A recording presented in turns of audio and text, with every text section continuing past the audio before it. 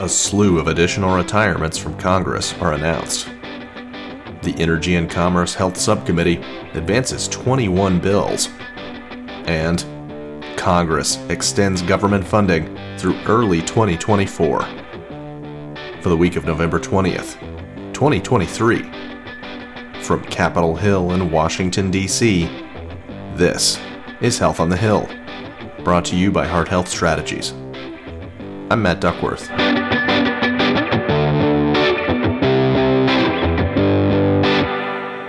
Thus far, the Speaker has heeded the lesson as we finish the appropriations process.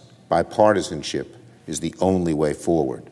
As he once noted, when you have a Senate that's Democratic and a President that's Democratic, a Republican House, particularly one that just follows what the hard right wants, will not get anything accomplished. Of course, this CR doesn't do everything that we want. Kicking off this week's episode with news from Congress, where the House and Senate passed a stopgap spending measure last week that funds some parts of the federal government through January 19th and others through February 2nd. The two-step continuing resolution was passed by the U.S. House of Representatives on Tuesday, with 209 Democrats joining 127 Republicans voting in support of the measure. The temporary funding bill was then approved by the Senate on Wednesday in an 87-11 vote. President Joe Biden signed the agreement into law on Thursday, less than a day before existing funding was set to expire. The package extends appropriations for military construction, Veterans Affairs, transportation, housing and urban development, agriculture, rural development, Food and Drug Administration, and energy water development through January 19th, while funding for the remaining 8 appropriations measures, including the U.S. Department of Health and Human Services, extends through February 2nd. Congress faces an effective April 30th deadline to pass fiscal year 2024 appropriations, given that the most recent debt ceiling agreement included a provision to subject all discretionary spending to a 1% cut should a CR still be in place past that date. Speaker Johnson stated last week that it would be the last time he supports a short-term government funding measure. The continuing resolution was passed as further progress on fiscal year 2024 appropriations bills has stalled. House leadership postponed a vote on their Labor, Health and Human Services education spending bill last week after failing to secure enough support for its passage. The bill includes steep funding cuts for domestic agencies, including the National Institutes of Health. The chamber has also failed to move the Agriculture, Food and Drug Administration, Financial Services, and Transportation HUD spending bills. The Senate has passed only 3 of the 12 annual appropriations bills, covering Agriculture FDA, Military Construction VA, and Transportation HUD.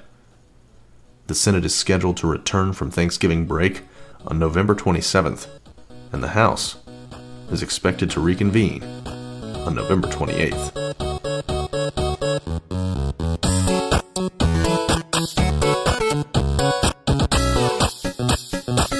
Today's markup hearing builds off the months-long work this subcommittee has done to improve patient access to care by addressing costs, Medicare coverage policies, and provider sustainability. In July, we held our first provider-focused hearing, recently held another legislative hearing. That was Energy and Commerce Health Subcommittee Chairman Brett Guthrie, whose panel last week advanced 21 bills. The bills under consideration were focused on lowering prescription drug costs, improving the Medicare program's coverage process, and addressing laboratory and physician reimbursement issues. The Ensuring Patient Access to Critical Breakthrough Products Act was advanced 21-6. Several Democrats, including full committee ranking member Frank Pallone, a Democrat from New Jersey, expressed concerns that the proposal could undermine the Centers for Medicare and Medicaid Services process for determining whether a medical product is reasonable and necessary. Democrats also opposed the DMEPOS Relief Act, which advanced 16-12. The bill would maintain the enhanced reimbursement rates for durable medical equipment instituted in response to the COVID-19 pandemic. Energy and Commerce Committee Chair Kathy McMorris Rogers, a Republican from Washington, stated her intention to finalize offsets for the bills and technical assistance from federal agencies prior to a full committee markup. To view a list of the 19 bills passed by voice vote, you can visit hhs.com and click on the Policy Briefings tab at the top of the page. Mr. Chair, I want to uplift the findings of my new bipartisan white paper released today on this World Diabetes Day. It shines a light on the urgent need for Congress to finally address the high costs of insulin and pass federal legislation to cap the cost of insulin for every American who needs it. That was the voice of Senator Raphael Warnock, a Democrat from Georgia, who, along with Senator John Kennedy, a Republican from Louisiana, released a report last week on the urgency of lowering the cost of insulin for all patients across the nation. The lawmakers have proposed to limit the out-of-pocket cost of insulin to $35 a month in the private insurance market and for the uninsured, similar to the insulin out-of-pocket cap for Medicare beneficiaries included in last year's Inflation Reduction Act. The Congressional Budget Office estimates that the private insurance portion of the bill would cost $629 million over the next decade. The lawmakers point out that this price tag is significantly less than the $410 billion annual cost of diabetes. Warnock is pushing for a vote on the legislation by the end of the year.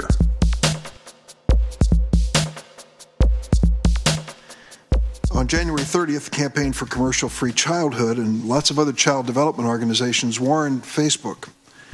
They pointed to a wealth of research demonstrating that excessive use of digital devices and social media is harmful to kids, and argued that young children simply are not ready to handle social media accounts at age 6. Some bipartisan news today were Senators Elizabeth Warren, a Democrat from Massachusetts, Richard Blumenthal, a Democrat from Connecticut, Josh Hawley, a Republican from Missouri, Dick Durbin, a Democrat from Illinois who you just heard, and Marsha Blackburn, a Republican from Tennessee, sent a letter to Mark Zuckerberg, CEO of Meta, requesting information related to the mental and physical health risks posed by his company's products, including Facebook and Instagram. The lawmakers assert that Meta, quote, concealed and misrepresented its extensive knowledge about the threats to young people on its platforms, unquote.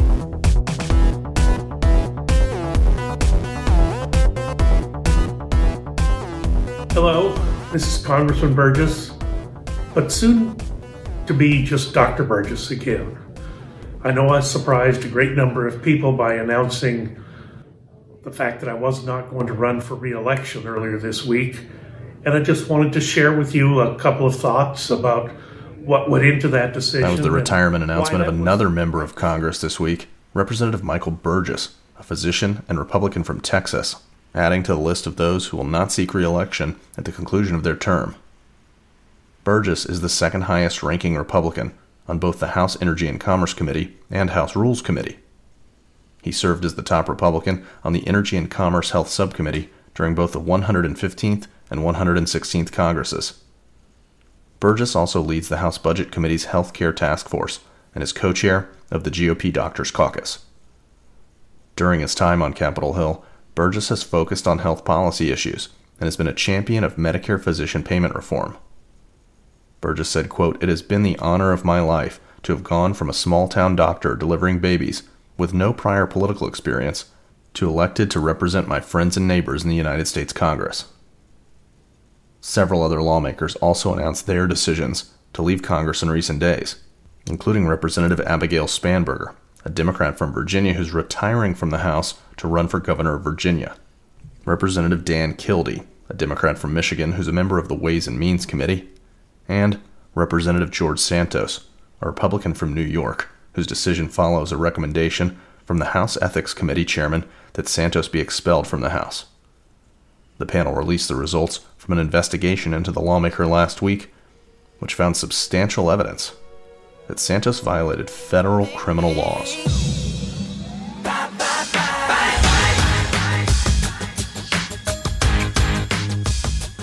Let's take a look into the future today, where the Senate has released a tentative calendar for 2024. The chamber's schedule includes a 2-week President's Day recess, a 2-week recess in late March and early April, another week in late April, 2 weeks around the 4th of July, and a 5-week August recess, along with an October recess ahead of the 2024 elections. The lame duck session will include 2 weeks spent on Capitol Hill in November, and another 3 in December. You can view the combined House and Senate legislative calendar for next year by clicking on the link in today's show notes.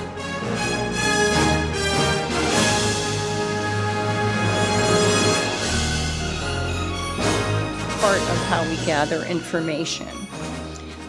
There's a new emphasis on real-world evidence, and so we have greater acceptance of data from treatment use of different kinds that can actually be considered. That was Janet Woodcock, Principal Deputy Commissioner at the Food and Drug Administration, who last week announced her plans to retire early next year after nearly 4 decades at the agency.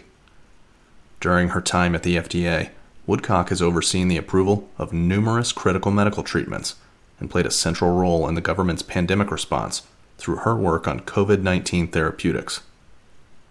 Woodcock has also been a strong proponent of reforming the clinical trial system. FDA Commissioner Robert Califf called her, quote, a legend in every sense of the word, highlighting her incredible mark on public health. Woodcock has also been the subject of some controversy in recent years, centering on her role in the opioid epidemic, as well as her support for the approval of the Alzheimer's drug Aduhelm and a Duchenne muscular dystrophy drug, despite opposition from other agency officials. Some patients come with an extended family history and extensive knowledge of what this disease can manifest as and how screening can play an important role in preventing devastating outcomes from any of the tumors that are. That was the voice of Dr. Cameron Rathmell, who last week was appointed by the White House to serve as the next director of the National Cancer Institute. Rathmell succeeds Monica Bertagnolli, who was recently confirmed by the Senate to lead the National Institutes of Health. Dr. Rathmell is an oncologist and kidney cancer expert who heads the Vanderbilt University Medical Center.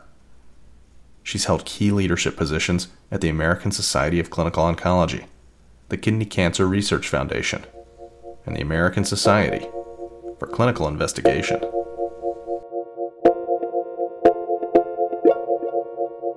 Well, folks, I'm going to be signing a presidential memorandum in just a minute here to establish the first ever White House initiative on women's health research. It's an effort made possible by Jill, who's a long champion in women's health. Winding down today, where the White House announced last week the establishment of an initiative focused on women's health research.